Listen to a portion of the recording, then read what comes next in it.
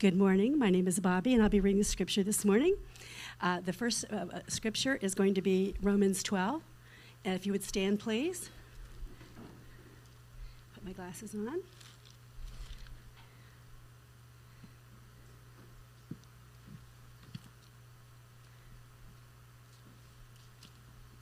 Romans 12. I appeal to you, therefore, brothers, by the mercies of God, to present your bodies as a living sacrifice, holy and acceptable to God, which is your spiritual worship. Do not be conformed to this world, but be ye transformed by the renewal of your mind, that by testing you may discern what is the will of God, what is good and acceptable and perfect. The next scripture is found in John chapter 17, verses 13 through 19. But now I am coming to you, and these things I speak in the world, that they may have my joy fulfilled in themselves. I have given them your word, and the world has hated them because they are not of the world, just as I am not of the world. I do not ask that you take them out of the world, but you keep them from the evil one. They are not of the world, just as I am not of the world. Sanctify them in your truth. Your word is truth. As you sent me into the world, so have I sent them into the world, and for their sake I consecrate them myself, that they also may be sanctified in truth. Let's pray. Father God, we thank you for this morning. We thank you for the safety of all those who have been able to come here to this building today, and we thank you for the safety of those who may be traveling, those who may be ill, those who have issues, Father, that would not allow them to get in their car and come here today. But Lord, we know that you are with them, and that as they listen this morning, that they will hear your word, your truth, as it presented by Pastor Matt. Lord, help us to open our hearts to be willing to accept that which you send to us this morning. In your holy name we pray. Amen. You may be seated.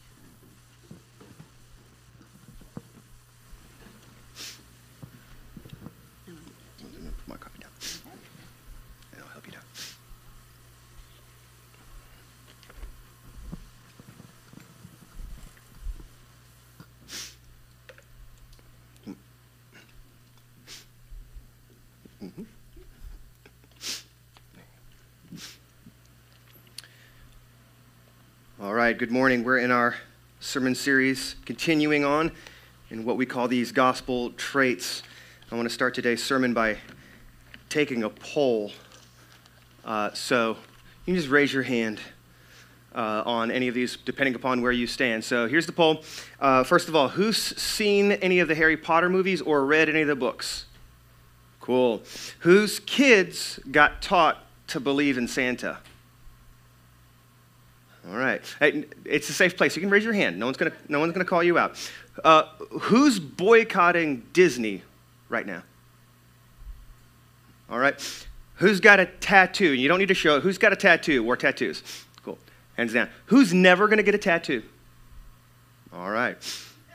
Who has watched an R-rated movie that wasn't The Passion of the Christ within the last year? All right. Who's got their kids in public school? All right, who's got their kids in private school? What about Christian school? Ooh, elite tier right there. Okay, cool. Who lets their kids on YouTube, Facebook, Instagram, the internet without any net nanny monitoring software? Who only lets their kids on that stuff if they have net monitoring software? All right, here's a biggie. Who's missed Sunday morning church for sports? All right. Whose kids have missed Sunday morning church for sports? All right, here's the big whammy. Who's missed church because you were letting your kids miss church for sports? All right. I want to let us all off the hook just for a second here. Whoever you are, whatever you raised your hand to or didn't raise your hand to on any of those items on that poll, not a single one of those things makes you a Christian or not. Not a single one of them makes you a Christian or identifies you as a Christian or not. You ever wonder, and you probably have, about what things in this world Christians are and aren't allowed to do? That's a big debate in our modern Christian world. but it's not a new one. This has been an ongoing, multi-territoried fight since the birth of the church 2,000 years ago. And so to help us in that, I want to draw our attention today to some categories of thinking so that we can manage some apparent tensions that appear in the scripture. One is, don't be conformed to the world. And another one is, become all things to all people. In our scripture reading from John 17, Jesus is asking his Father to not let his people be of the world while they're in it. And the Apostle Paul, from our reading in Romans 12, he just told us, do not be like the world. Don't adopt the thinking, the feeling, the speaking, or the doing of the unbelievers around us.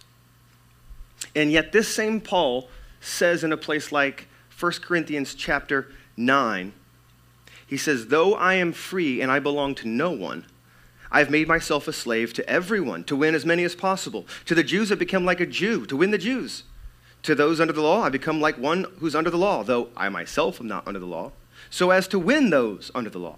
To those not having the law, I become like one who doesn't have the law, though I am not free from God's law, but I am under Christ's law, so as to win those that don't have the law. To the weak I become weak to win the weak. I've become all things to all people, so that by all possible means I might save some. I do all of this for the sake of the gospel, that I may share in its blessings.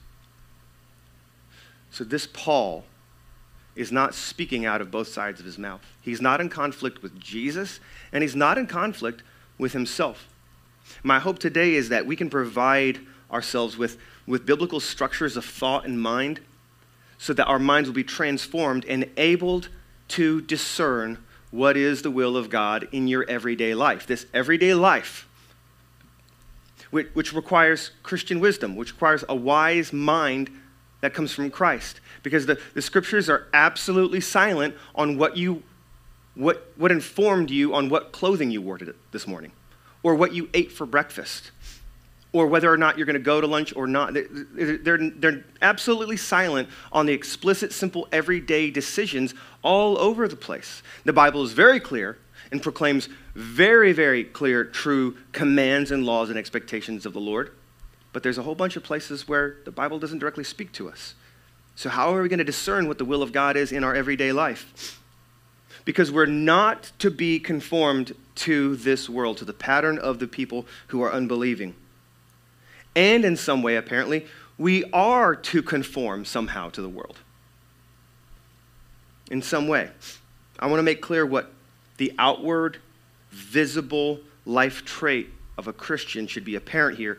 And it's going to stand in contrast to the rest of the unbelieving world, the culture around us.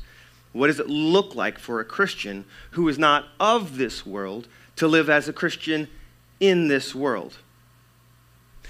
So I'll say the main point, 1, my Matt Ford long version, and 2, the shortened version. All right, here we go. A Christian who believes the gospel doctrines knows that he lives in and amongst an unbelieving world. But that Christian also lives according to the truth, the values, and the commands of the kingdom for those who believe. So here's the main point, shorter. Here's the main point of the sermon. Christians live as natives in this world and foreigners of Christ's kingdom. I want the emphasis to kind of be felt a little bit on those two prepositions, in and of. Christians live as natives in this world, but we live as foreigners of Christ's kingdom. See, Paul's holding a tensioned balance between two attitudes of Christianity as we live in this fallen world. And this is a tension, okay? This is not an either or, this is a both and. These two attitudes can be named by two different categories. One would be the indigenous principle, and the other might be called the pilgrim principle, okay? I'm straight up letting you know up front, the cards face up. I'm straight up stealing some ideas from another way better and greater pastor. His name is John Piper. Many of you are familiar with him. And he is pulling from a book by a man named Andrew Walls. And the book is The Missionary Movement in Christian History. For today's sermon, I'm just going to adapt those terms to become two different minds, the native mind and the foreign mind. And Christians are to have both. We have both, the native mind and the foreign mind. The two big ideas here are that the gospel, and therefore the gospel believer, the Christian, can and ought to be at home in any culture of this fallen, unbelieving world. That's the native mind. Not only is the Christian able to find a home in the culture that you live in fact, we're sent into this world, into the culture that God sends you into the culture you live in purposefully to make your home there. That's the native mind. But the gospel also, just as powerfully, liberates a believer from the captivating authorities of any and every human culture. That's the foreign mind. So the Christian lives and finds a home in the culture that God has put them in, but the values, the beliefs, the structures, the wisdom, the commands, right, the morals of the unbelieving culture that your home is in, they don't have the final authoritative say over your life because you are not only a native, but you're also a foreigner. Again, that's not an either-or paradigm. It's both paradigm. It's both and. You're both native and you're foreigner. So when we paraphrase in what Jesus says in his prayer from John 17, that we should be in the world but not of the world, we are recognizing both minds that Jesus wants us to have. We are in the world as natives, and we are not of the world because we're foreigners. So in a sense, we're to be a separate sort of people. God means for us to be a separate sort of people, but not separated from the life of the people of this world.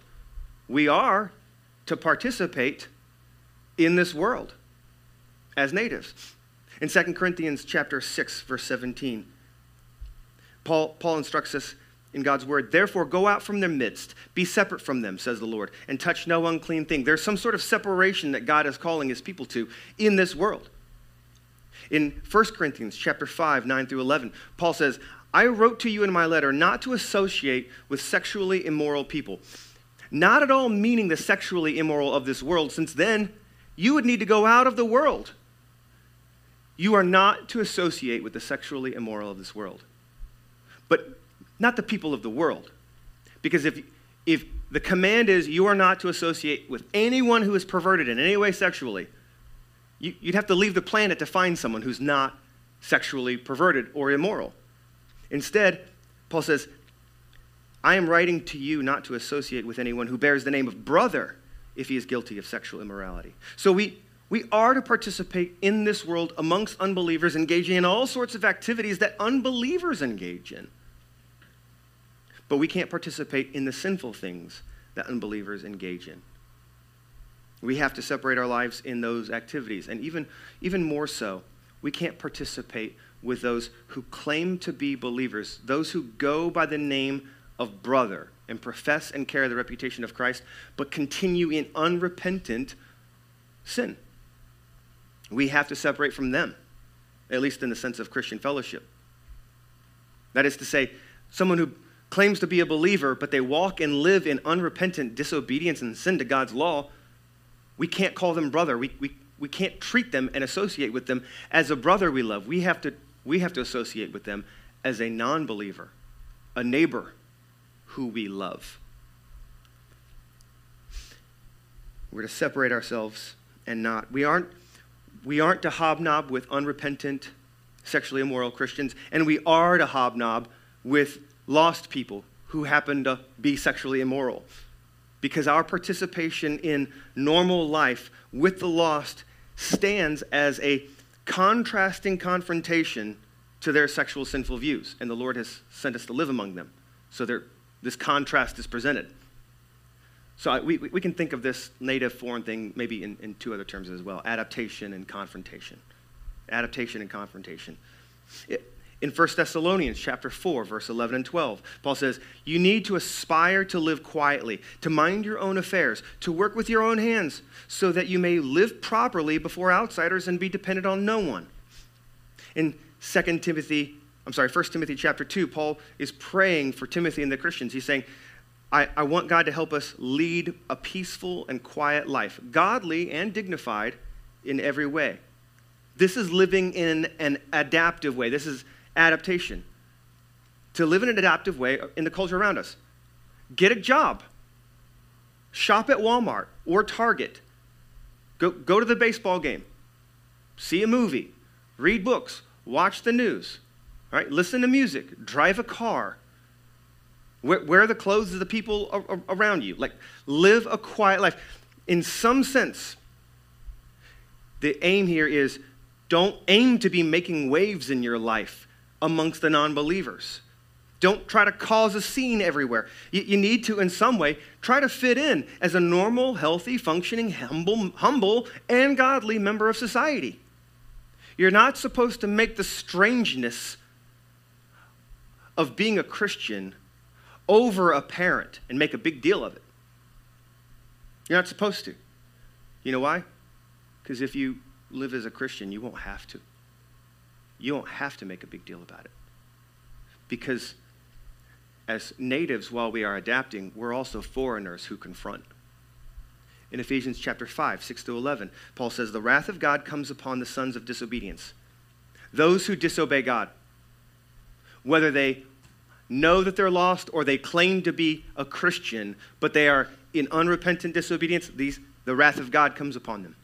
So therefore, do not associate with them. And here's what he means. Do not take part in the unfruitful works of darkness, but instead expose them.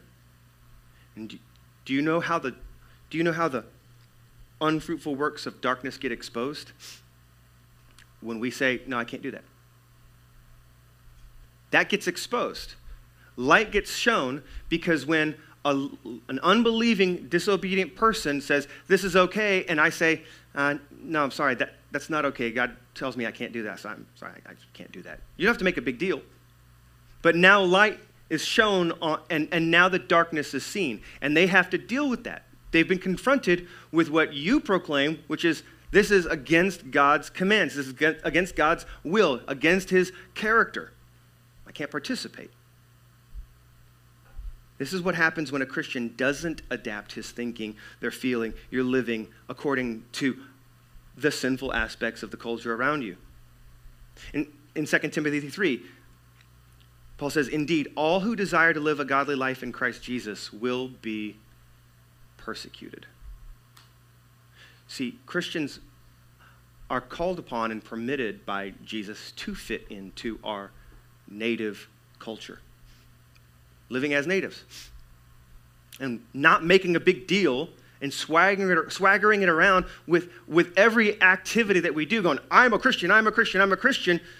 You know why? We don't have to, because the world will make a big deal about it for us when we confront the views and the values and the morals and the norms of the culture that we're living in by not participating in those things. And you'll be punished.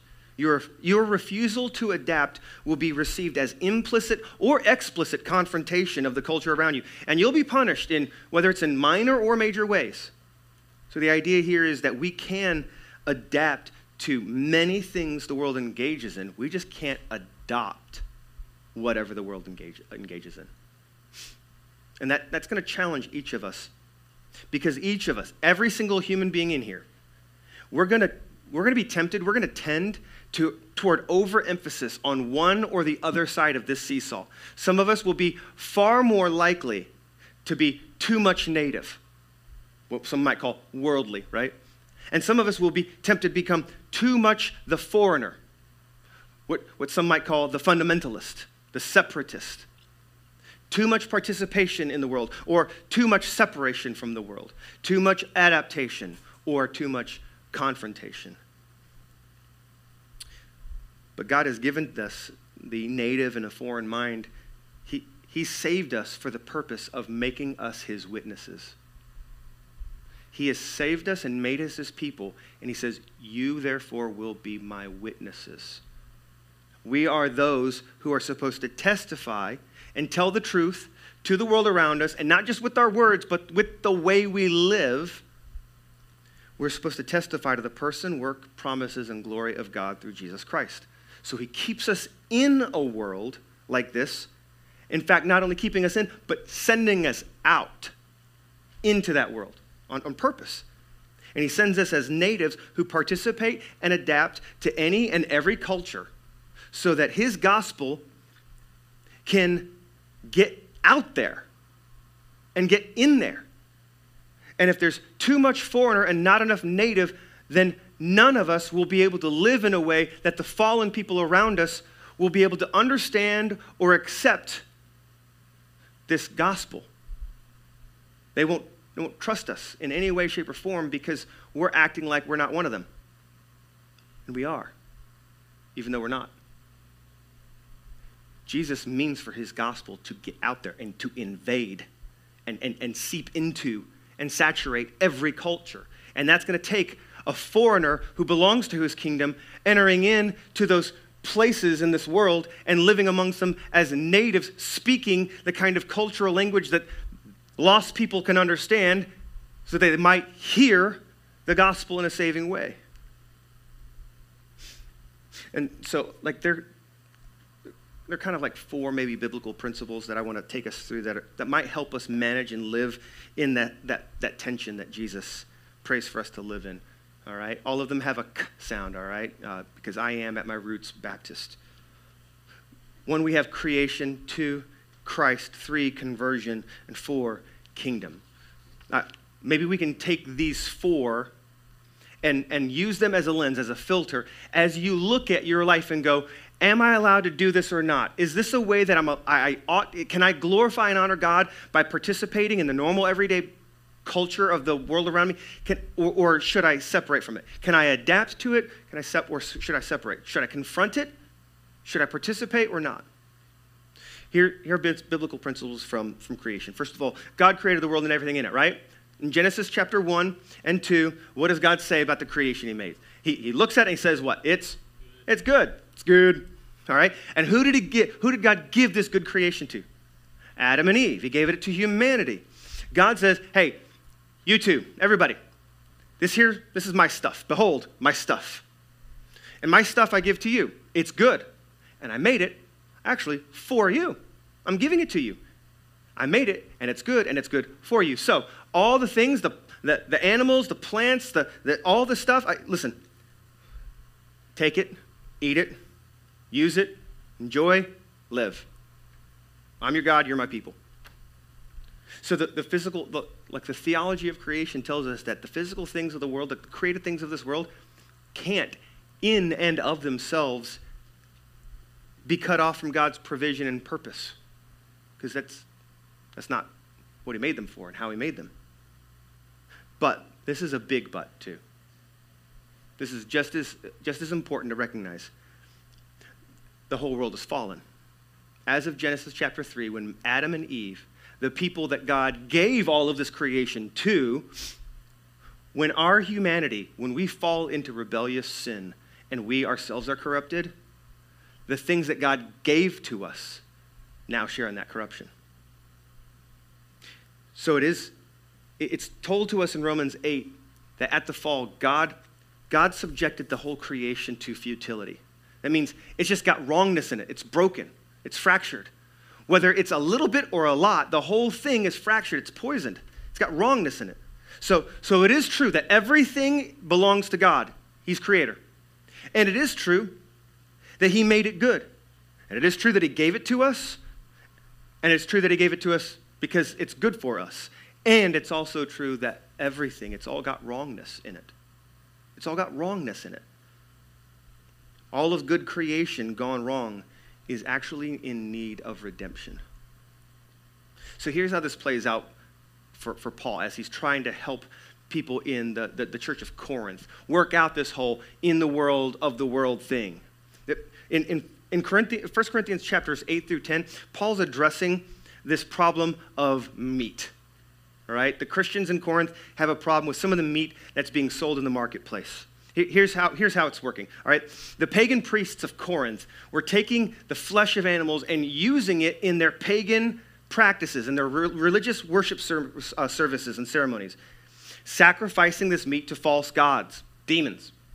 And then when their ceremonies were over, they would then take the meat and sell it to the meat sellers at the market, because there's too much meat for them to eat themselves, so they sell the extra and they sell it to the marketplace so they can fund the temple, right? So now at the marketplace, back then they weren't enlightened like we are today. There were no labels. So nothing in the marketplace told you how many calories, how many sugars, how many extra added sugars, how many carbs. Nothing in there about that. No gluten-free or gluten in, right? No marks that says no MSG on it.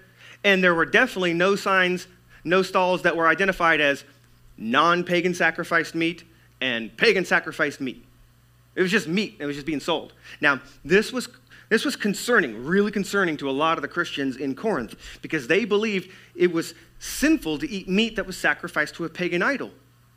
That meat has been offered to a false god, and now it's corrupted, and if I eat it, I'll be corrupted. It's like I'm worshiping that pagan idol, and I don't want to do that. So here's how Paul deals with it.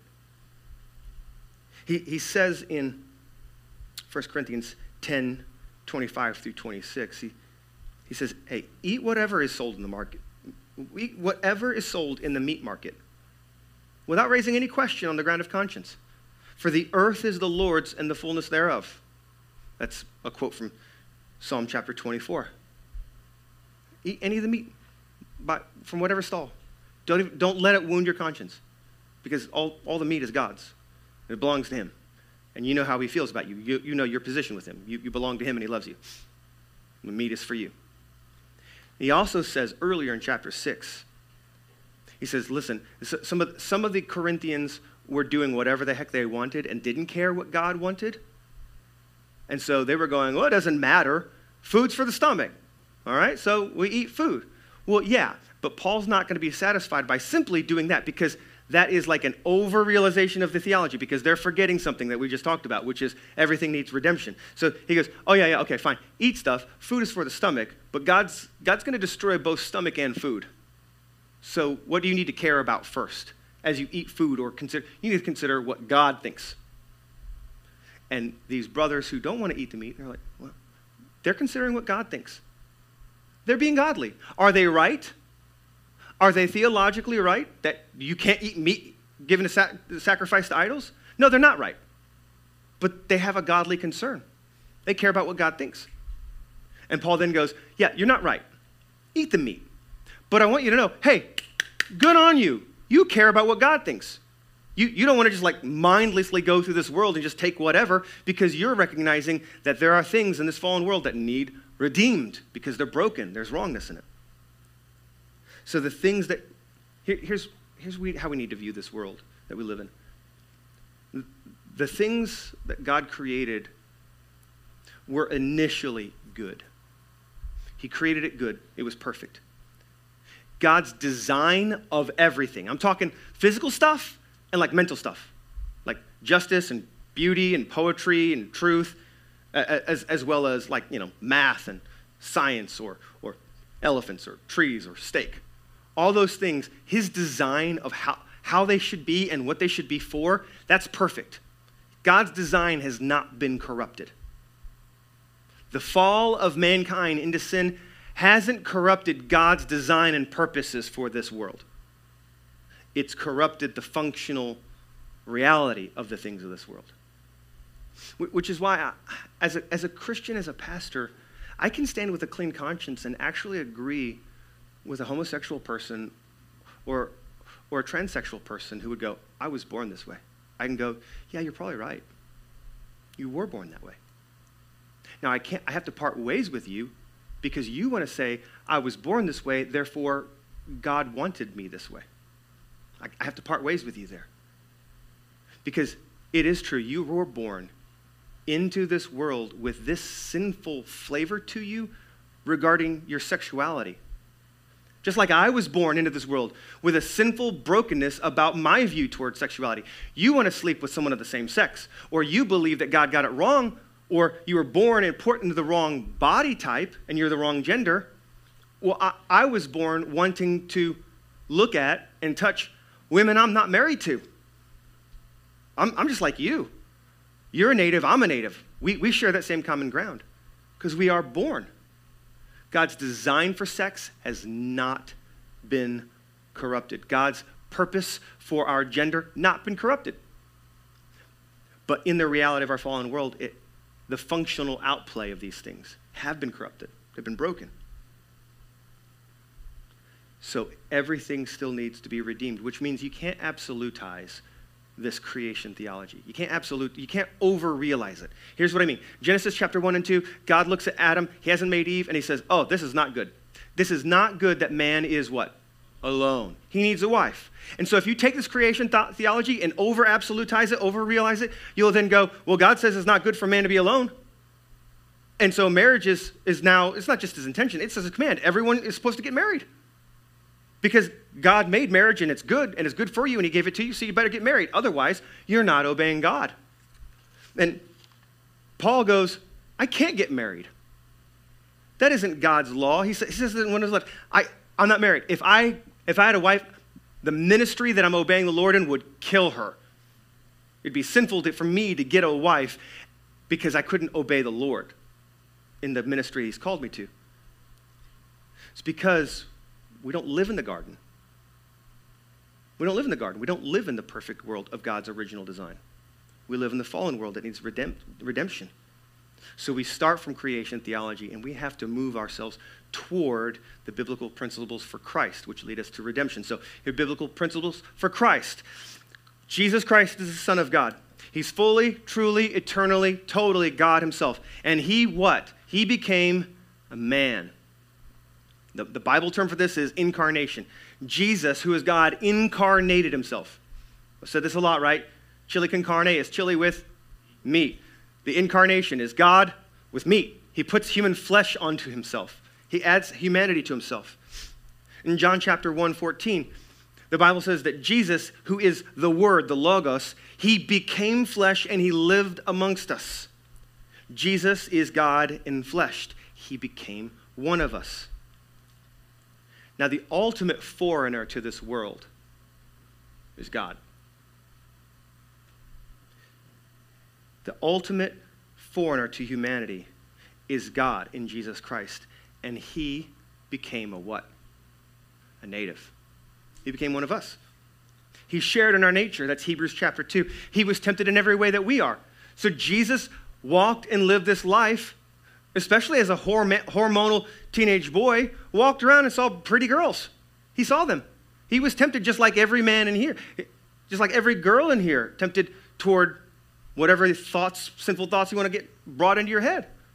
He was just like us, lived among us, and had our experience. He shared in our nature. And yet, as a foreigner, as he lived as a native, he participated in the culture. So Jesus went to weddings. And he went to weddings, and when the wine ran out, what did he do? He turned the water into wine. Because the culture says at weddings you have wine, and you need some good wine. And Jesus participated in the culture. He not only went to temple or synagogue, but he also went to festivals. He went to parties. He went to dinner parties. Whether it was at parties and gatherings with elite, religious, holy people, or whether it was with drunkards or prostitutes or tax collectors. He participated in the culture. He became just like us, but he didn't live just like us. He both participated and separated. He adapted and he confronted. He lived in perfect sinlessness, just like the chief citizen of heaven ought to. And listen, every righteous act that Jesus committed and every unrighteous act that he omitted, it stood as a stark contrast to the people around him, as a confronting indictment on who they were and what they thought and how they felt and what they said and did.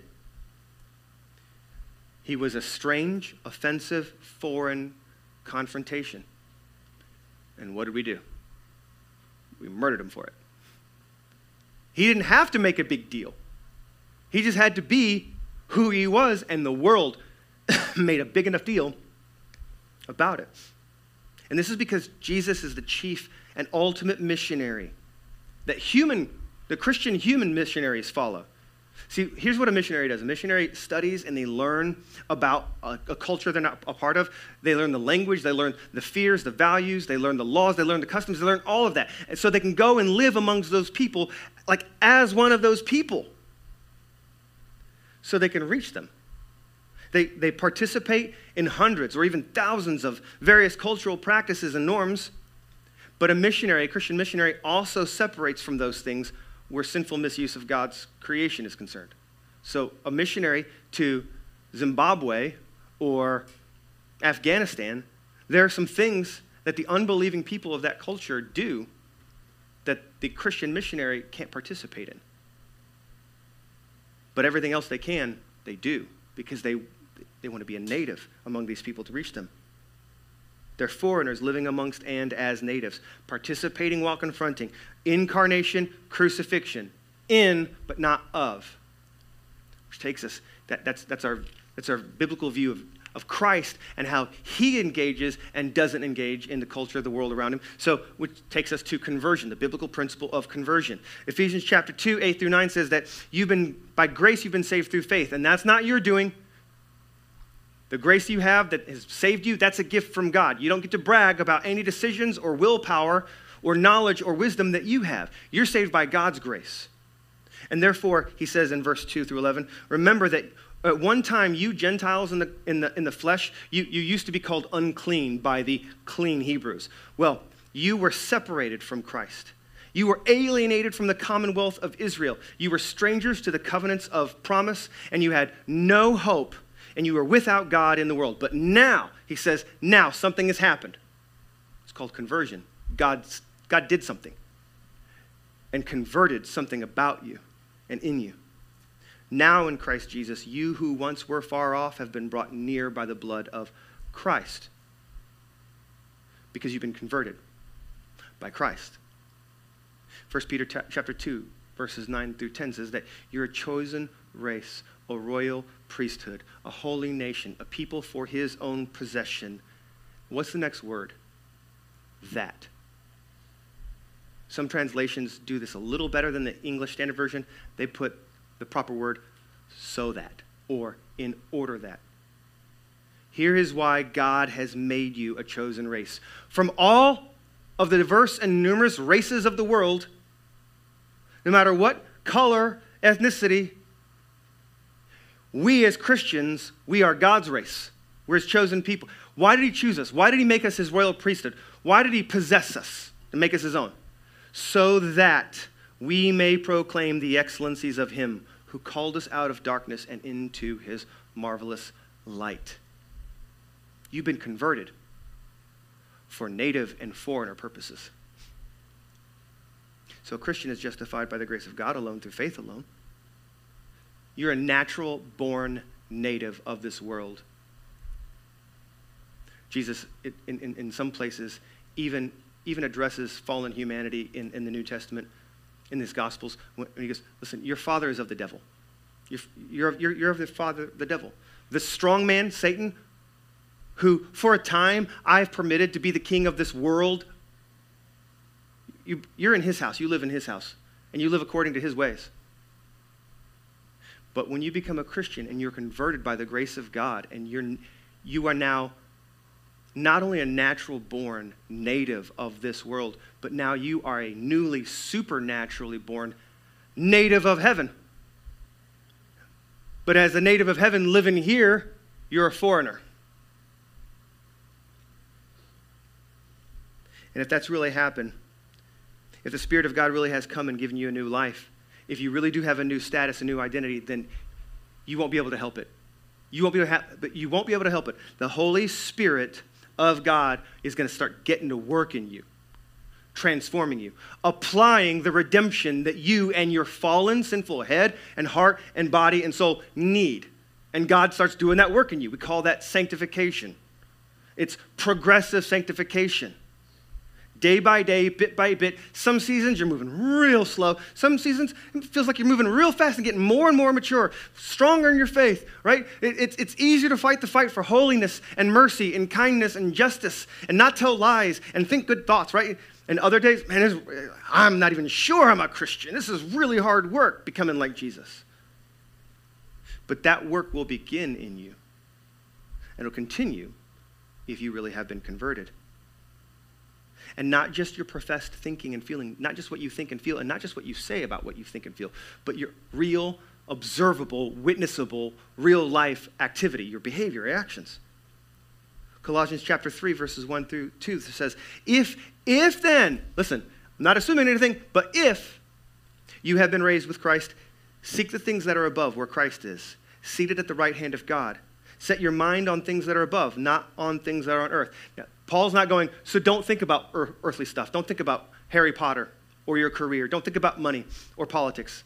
Don't think about race relations or sex and gender. Don't think about clothing or TV or movies.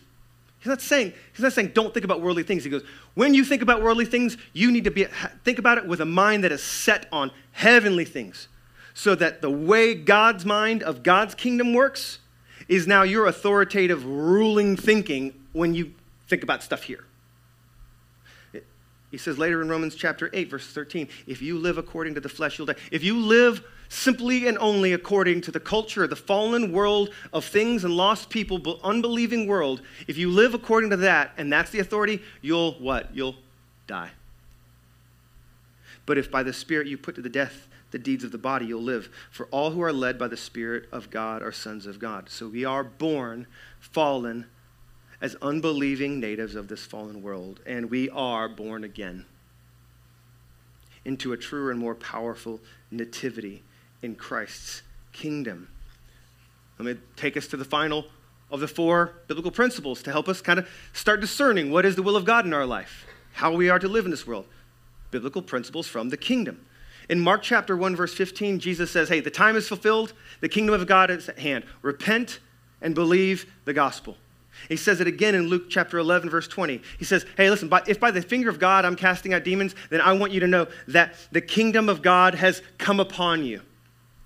And then in Luke chapter 17, Jesus tells a whole bunch of people, hey, the kingdom of God is in your midst. Why? Because I'm in your midst, Jesus says. This kingdom of God was foretold of, it was foreshadowed, prophesied over and over and over about, and prepared for from the beginning of Genesis all the way to Christ's birth and crucifixion. Once Jesus shows up, the kingdom has arrived. That's what he keeps saying. The kingdom is here. Just for a second, I want to pause, because it's a very churchy Bible-ish word and language phrase, like the kingdom of God. And church people, Christian people, religious people, we can really take that phrase and stop thinking about what it means and start using it for all sorts of like other well-intentioned stuff, but we're getting it wrong. What is the kingdom of God? It's not the church. The kingdom of God is not the church. It's not the earthly institutions of the church. So I'll tell you, it's okay to use language like, hey, you need to give money toward the kingdom, or you need to disciple the little ones, the little children in ministry into the kingdom. That's perfectly okay. No one needs to put their black and white striped shirt on and blow a whistle. We don't need to be Jesus juking people going, that's not what the king. Chill out, right? But I personally want to avoid equating the kingdom with the church, and here's why. You need to know what the kingdom is. Here's a definition. The kingdom is whoever, whatever, whenever, wherever. The person, the purposes, designs, and commands of God are perfectly obeyed because they're perfectly trusted and loved. That's the kingdom. Whoever loves and trusts Jesus and therefore loves all of his ways and his commands and his plans, and they perfectly love him and they perfectly trust his ways and they perfectly obey, that's the kingdom. Wherever they are, whenever it is. So that's why you can't really functionally think of our church as the kingdom. Because we're not perfect. We're not perfect. But we have the legal position before God of being perfect. So that even though we are not perfect functionally, God still treats us like we're perfect. He says we're righteous even though we're not functionally righteous. Which means while the church is not the kingdom, not yet, we in the church are citizens of the kingdom of God. But then Jesus, he always loves to throw us off. He likes to confuse us and keep us working at this. The kingdom of God arriving in the New Testament means that Jesus himself, who is perfectly obeying and loving God the Father in his purposes, plans, designs, he then says at the Last Supper in Luke chapter 22, he goes, hey guys, I'm not going to drink any more wine until my kingdom arrives. Until my kingdom comes. I'm not going to drink of the fruit of the vine. You can imagine the disciples. They're like, well, I thought you said the kingdom's here. I thought you said it's among us. He goes, oh yeah, I am among you. The kingdom is among you. The kingdom is here. But I'm not going to drink wine again. Why? Because I'm about to go. I'm about to get killed. I'll come back. Right? He says all that. Right? I'll come back and I'll be around for a little while. But then I got to go. And when I go, I will bring my kingdom in fullness. Then I'll drink wine with you. The kingdom of God is here, and yet it's not completely here. It is now, and it's not yet. We are not at home. We are at home as natives. We are not at home as foreigners. So when Paul writes in Romans chapter 12, verses 1 through 2, he says, don't be conformed to this world, but be transformed by the renewal of your mind. He's addressing one of those sides of that duality. Foreign mind, native mind, he's addressing one of those. As a native, you need to live chiefly as a foreigner, because that's your truer identity. As you adapt, make sure you confront. As you participate, maintain separation for God's purposes in all things. Don't be conformed. Don't become just like everyone else, but in every righteous way possible, learn and adapt and participate with the natives as a native so they can understand you for the sake of the gospel. So that's going to mean something very big and challenging, especially for many modern-day American Christians. Cultural beliefs and values of other cultures, they're easy for us to spot because they're different. So that's why a lot of dudes, especially dudes who don't really paint or not very artistic, maybe they got bad eyesight, colorblind, maybe they don't care about interior design. That's why like a lot of dudes are like purple, violet, same thing, right? Purple, violet. George's like, no, they're not, man. No, they're not. So, you preach later, right? But they look a lot because they're really similar. But it's easy for all of us to spot the difference between purple and green because they contrast so much. The reason I bring that out is our own culture as Americans, our own culture that we live in as natives of, as foreign Christians, it's hard to see our culture because we're in it. We've been raised in it. It's hard to assess and evaluate and judge the cultural beliefs and values and behaviors and even the history of our American culture and history, because we've been inside of those things. You can't see your own eyeballs with what? Your own eyeballs. You at least need a mirror. You need someone else with eyeballs to look at your eyeballs and help you understand what they're seeing about your eyeballs. And so we live in this, it's hard. This is why I as a pastor, I call our church regularly, and I call for us to regularly, and I call on us to prejudicially, with great, strict judgment, to regularly test and judge ourselves as Christians regarding whether or not and to what extent we are participating in and adapting to or even conforming ourselves to American culture. Whether your vision or view of American culture is left or right or whatever, how are we participating, adapting, and are we adopting these things and becoming too native, making this home too much our home, forgetting that we are citizens of the kingdom? We need to be prepared to separate and to confront America as foreigners in Christ's kingdom, but as natives of America, which means to judge our culture doesn't mean you have to hate it. Judging our culture may mean you love the culture and the people around us. And as one who loves, we see, here's what's wrong, and here's a problem, and we can get together and we can work to see this mended and healed, because this is not good. You just hate America. No, I love America. That's why I'm speaking up, because It's got a problem, and let's fix it. You see what I'm saying? We need to be prepared. Listen, that's why there's no American flag on our stage or in our building. That's why today, July 3rd, there's no, I'm not preaching, and I never have. I'm never going to preach a sermon on American patriotism. And it's not because I don't love America. I love America. It's great. It's a blessing for me, for the Lord to have just, I'm going to let you live in like the wealthiest, most prosperous, and most free nation in the world in your time and place. It's not like perfect in any of those areas, but it's, in contrast, it's really, really great. I love that. I'm thankful. But it's not because I hate or dislike America. It's because that stuff, the stuff of culture, is kindling. Americanism and the culture of America is of infinitely less importance than the eternal kingdom of God. It's of infinitely less glory and value compared to the eternal glorious kingdom of God. Why would I ever cheapen Christ, cross, and kingdom by making earthly cultures and their values and beliefs central to our church's worship? Now, you come here for ultimate things. That's why you're here. If you're here, I'm assuming you're here for ultimate things. You want to hear eternal things, absolute, unending things, beautiful and the most prestigious, glorious things. And I'm not called to, nor do I want to help anyone become a better American Christian or help us make America a more Christian, better. No.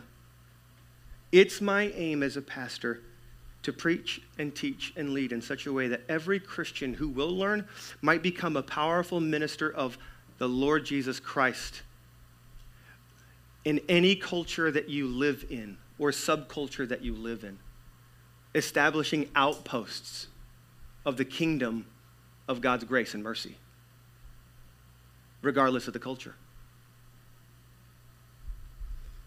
So let's go to some more like specific practical application. Like what are some things we can do? I want to tell you, you can live in your everyday life, in your everyday ordinary life. You can live in this culture or any other culture as a Christian because, number one, everything in this world belongs to Jesus Christ, and it is fallen and it needs redemption. And you can live in this world, regardless of every culture, because God has sent you into that culture because the things and people of that culture are fallen. And it needs redemption. That's why he's sending a redeemed person to live in that culture as a native. Number two, you can live in your everyday life as a Christian because Jesus truly is God. And he became a man. He was murdered for his confrontation of the fallen world that he participated in. And number three, the believer is made just. You're called righteous before God for your faith in Christ. And as a newly born foreigner, you progress in your sanctification and you realize more and more each day, more and more of your new and better nativity, your citizenship. And number four, the kingdom of God has arrived and it's on its way. And we who believe, we live waiting for its consummation, which is its full, complete fulfillment and arrival. How are you going to know how to maintain some of these balances with these truths, these four truths? Creation, king, conversion, kingdom? By not being conformed to this world, instead of getting your mind transformed. Having your mind renewed. Why? Because in Romans chapter 12, Paul says you need your mind transformed and renewed so that by testing, so that in your life you can test the things of the world around you. You can look at, think about, study, and do the real skull-sweating brain work of judging and evaluating what the will of God is at your job, with your kids, regarding technology, or Disney, or movies, or whatever.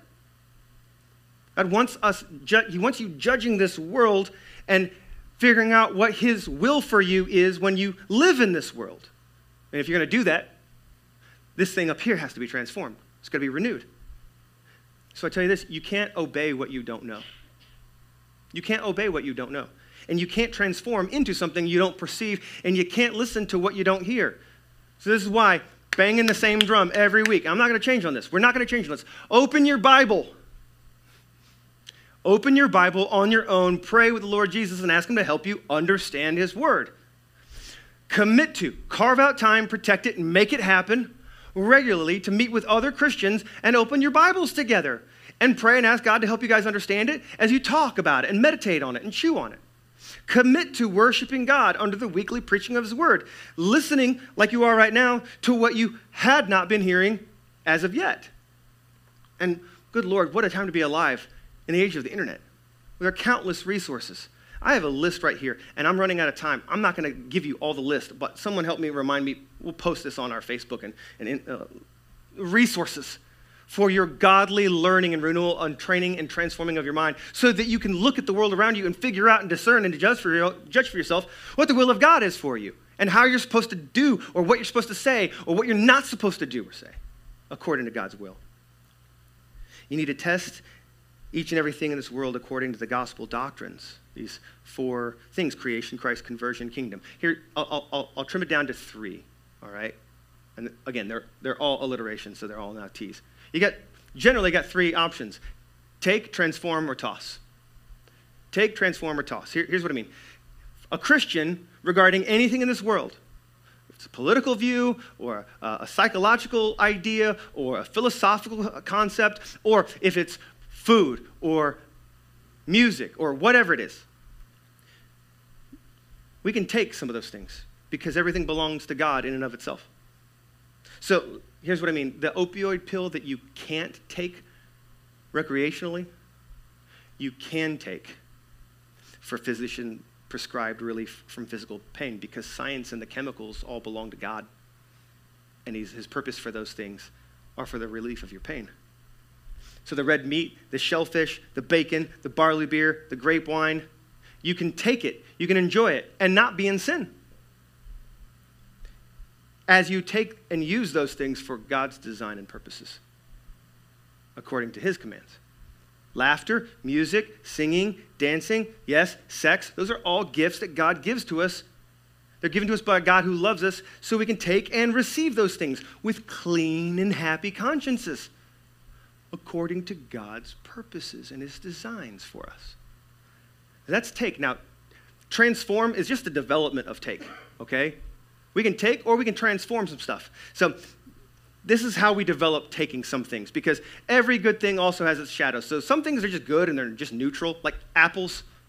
Like an apple is just like it's good. You don't need to transform it in order to eat an apple. It's just naturally, you can just eat it, right? It's fine. But some things, they're not simply naturally by default good. They're kind of neutral.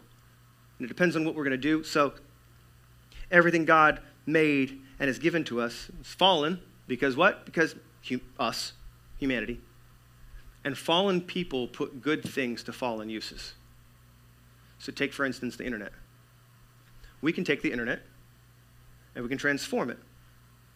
You know what the single largest consumption use of the internet is? Pornography. Like every day, millions of hours accumulating through all of human beings across the globe. Every day in a 24-hour period, literally millions of hours of pornographic video content is consumed by the 8 billion people living on this planet. But that doesn't mean we can't use the internet. But the meat got sacrificed to idols. It's corrupted. It could corrupt me. The internet's being sacrificed for idols and perversion. If I use it, it'll corrupt me. No.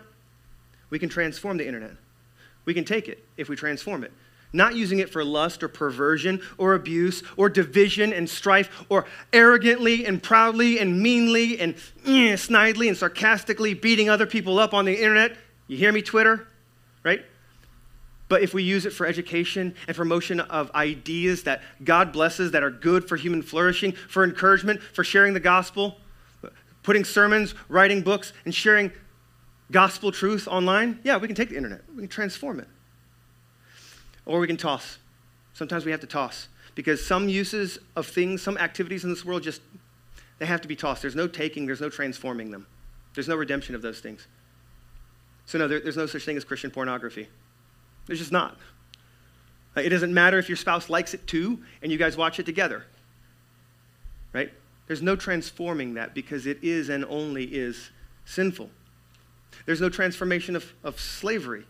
You can't, it is an abominable and 180 degree opposite purpose of God for us to even look at, let's say, what we call antebellum American slavery and try to polish and clean up the tarnish of its image in history. That'd be sinful. There's no transforming slavery. It doesn't matter how nice a slave master was 200 years ago, and whether their slaves got to read, or they got to write, or they ate better, or they did better on the slave master's property than they would have on some other slave master's property, or back home in Africa. None of that counts for anything. It's sin. We have to toss out slavery, and we have to toss out the reputation and legacy of slavery in every way. We just can't take it. We can't transform it. Here's the last big idea, and I got to camp out here for just a couple seconds. If we're going to discern what is the will of God in our lives, how we're supposed to live in this world, because we are natives in this world, but we are foreigners of Christ's kingdom, then we're going to need to obey the Holy Spirit of our conscience and treat other people with humility. We're going to have to obey the Holy Spirit who lives in us, and we got to treat other people with humility. Here's what I mean. Paul says in Romans chapter 14, verses 20 through 23, and he's talking about food again. Do not for the sake of food destroy the work of God. Everything is indeed clean, but it's wrong for anyone to make another person stumble by what he eats. It is good not to eat meat or drink wine or do anything that causes your brother to stumble. So the faith that you have, keep that between yourself and God. He's not saying don't share the gospel. He's not saying don't tell people about Jesus. Don't tell people about your faith in God. No, that's not what he's saying. The faith that you have, keep between yourself and God. I'll get back to that and what he means in a second.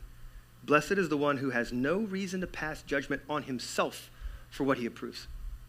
Whoever has doubts is condemned if he eats, because the eating is not from faith. Whatever does not proceed from faith is sin. I want you to consider a woman who was raised, let's say a woman who was raised in a religious environment, a home, and a church, and she was taught and she believes that wearing lipstick is a sin. I want you to think it's a sin to wear lipstick. Now, if this woman then goes and puts lipstick on, is she sinning? Careful. What did Paul just say? Yeah, she's sinning. Considering what she does know and what she does feel and what she believes, what she's been taught to believe, she's been taught wrong. But if she then puts on lipstick, it may be because she's deciding, I'm going to do something to anger God. I don't like God. I want to disobey God. I'm going to rebel. I was raised that God doesn't like me wearing lipstick. You know what? I'm my own person. God, you can bug off with your laws and your rules because I think it's unfair. I'm going to do what I want. Is she in sin? Yeah, but not with the lipstick. Not because of the lipstick. Because of what? These.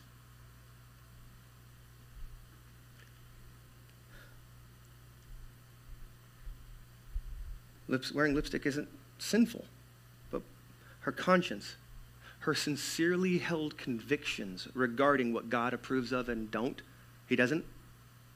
She's putting on lipstick to defy God and disobey him, then that's what she's doing. Now, what does she need? Well, she needs the gospel of Jesus for forgiveness of all of her sin. Any. And she definitely needs to be born again, so this heart of disobedience and defiance is removed, so it's replaced with a heart of love, so she wants to obey God and not defy him. And she also needs the lie that she believes about God and lipstick be displaced by truth. She needs that. She needs someone to actually tell her what God does and doesn't approve of. But she needs that number 3 one. She needs the truth about what God does and doesn't approve of. She needs that third after 1 and 2. Because if she gets that one first, without her heart and mind being saved and changed, it won't matter. This is why Paul has to keep on addressing food. Listen, guys, it's not a sin to eat a certain kind of meat, regardless of the animal or the source. God made food for the stomach. But some of you have been weakened by bad teaching. Or the Lord has given you a unique weakness toward some particular food or activity. It's not a sin to drink alcohol. But some amongst us, the Lord has permitted you to have a weakness where you have now become an alcoholic, and you have a weakness. You might not need to be drinking alcohol. You definitely don't need to be drinking alcohol. Not because it's a sin to drink alcohol, but it's a sin against your own conscience. And so when you drink alcohol, now you're sinning. So watch Harry Potter, or don't. Listen to Metallica, or don't. Drink alcohol, or don't. Get a tattoo, or don't. And whatever these things are, and whatever you do, if you're going to do it in a way that glorifies and honors Jesus with a clean conscience. And if you can't do those things, honoring Jesus with a clean conscience, then you better not. And you don't need to feel bad about your conscience. Listen, don't let anyone, especially not Christians, don't let Christians or anyone else let you feel stupid or weak or crazy or embarrassed because you're fighting for faith and obedience toward God in your life, and you have restrictions in your conscience that don't permit you to do some things because it would be a sin for you, and it's not a sin for other people. Don't let anyone make you feel bad or ashamed about that. When you're a square, don't let them, And you need to live this way humbly, because this person, they can get prideful real quick too. In this way, Paul says, keep the faith you have between yourself and God. Again, he doesn't mean don't share the gospel. What he's saying is don't start taking the personal and unique rules that the Holy Spirit has given you in your conscience, telling you what God approves of and disapproves of in your own unique personal life. Don't start making them universal rules for everybody else. You can't call what's not automatically sin, and condemning others for doing what the Holy Spirit won't let you do, because that'd be prideful. What are God's universally applicable commands to all? Don't lie. Don't bear false witness. Love one another. Do justice.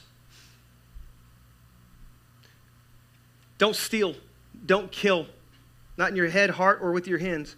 And what are his unique and personal commands for your personal faith? And don't make a big show of your conscience, of how your conscience is bound by the Spirit. Don't make a big deal of it. Don't act like it matters and makes you better or more holy than other people. Don't work it into conversations. Don't boast about it on Facebook. Keep it between yourself and the Lord. Don't make a big show of yourself to make yourself look good because you are so faithful and you have more restrictions that can't sin in. Someone asks or the need to explain arises, then yeah, that's an open door opportunity for you to talk about that and share why you're doing that, because I honor the Lord. I love him, and what matters to him matters to me. So I'm withholding. I have every right to wear that lipstick or drink that beer or dance at that club or do what. I have every right, but I'm withholding myself from that right because the Lord has told me that's how I'm going to honor him, so I'm going to do that. That's perfectly okay to say. But listen, don't go kicking doors in your life all over the place to go, well, I don't drink alcohol. I don't have tattoos. And my kids don't watch Disney. Now you're sinning. The final one here is respect how the Spirit binds other Christians' consciences. Respect other people. Paul says it's not automatically sinful to eat meat sacrificed to idols, and he does refer to the brother who thinks it is sin. He calls them weak. He is saying one of you is right, one of you is wrong. One of you is weak. You have a weaker view of what the truth is here. But listen, Paul says, like Jesus, you need to make yourself weak like your weaker brother. You need to accommodate your brother. Put his concerns above your own. Hand over your God-given liberties and freedoms for the sake of your brother's welfare, just like Jesus does. So if he can't eat meat, don't eat meat in front of him. If he can't drink the beer, be happy and joyful as you don't drink alcohol in front of him. If their kids can't watch Disney movies, don't start streaming Frozen when they come over for a play date. Each and every Christian is a foreigner living in this world as natives, we're doing hard work of trying to get our minds transformed by the Word of God, trying to be in faith, trying to obey the Spirit, not only of the Bible, but also of our conscience. And it's a difficult task to discern what is the will of the Lord regarding what you will and will not do in this fallen world. So we need to treat one another with patience and humility and respect. And even if you feel it's loving to lead someone who's poorly taught, hey, listen, girl, lipstick's okay. Lipstick's not sinful. It's okay. You do it in love, recognizing and accepting that their faith walk is in the Lord's hand. So even if she goes, yeah, okay, maybe, but I'm still just not going to wear it. You don't have to like brand her as a weakling, as a fool, as an idiot, because she's not going to live according to the same application of this truth like you. You're going to respect the binding of her conscience by the Holy Spirit himself. Because the selfish manipulation of God's law and Christian conscience is a powerful and destructive force, especially in the church. Legalists are masterful in guilt manipulation. When they make intolerable what God tolerates in his mercy, and they add rules and burdens upon people that Jesus died to lift. And there's a different group called antinomians. They're just kind of Christians in name only. And they've mastered the art of quiet denial of Christ and approval of disobedience under the disguise of love and tolerance. And both those people are dangerous. We as Christians, the gospel trait of a person who really believes the Bible, this gospel trait is that they understand, they see themselves, they have the identity that I am a native in this world, participating and adapting. And I do that as a foreigner of Christ's kingdom, separating and confronting and not conforming, adapting, not adopting. And this is going to show up in the outward visible life of a Christian as we discern what is the will of God, what is good and perfect and holy for us. Let me pray for us, and we'll worship the Lord with communion. Father God, I do ask that you give us the mind of your Son, Jesus. There are those today who are listening online, or they're sitting in these seats among us, and they're burdened by burdens that you died to raise from them. I pray that you would free them and tell them the truth about what you approve of so they can discern and love you and obey you. And Lord, I pray that there are some of us who are too adaptive, too worldly, too native. And we ought to be brought back by you in repentance and forgiveness and happiness to know that we really are foreigners. But I pray that we would do such things, that we would think and feel and live in such a way that honors and glorifies you as we're sent into this world, just like, Father, you sent your Son into this world so that your gospel will get out there and get in there by the people you send. We pray this for the renown and the glory of Jesus and our joy. Amen. Thanks, guys. I love you.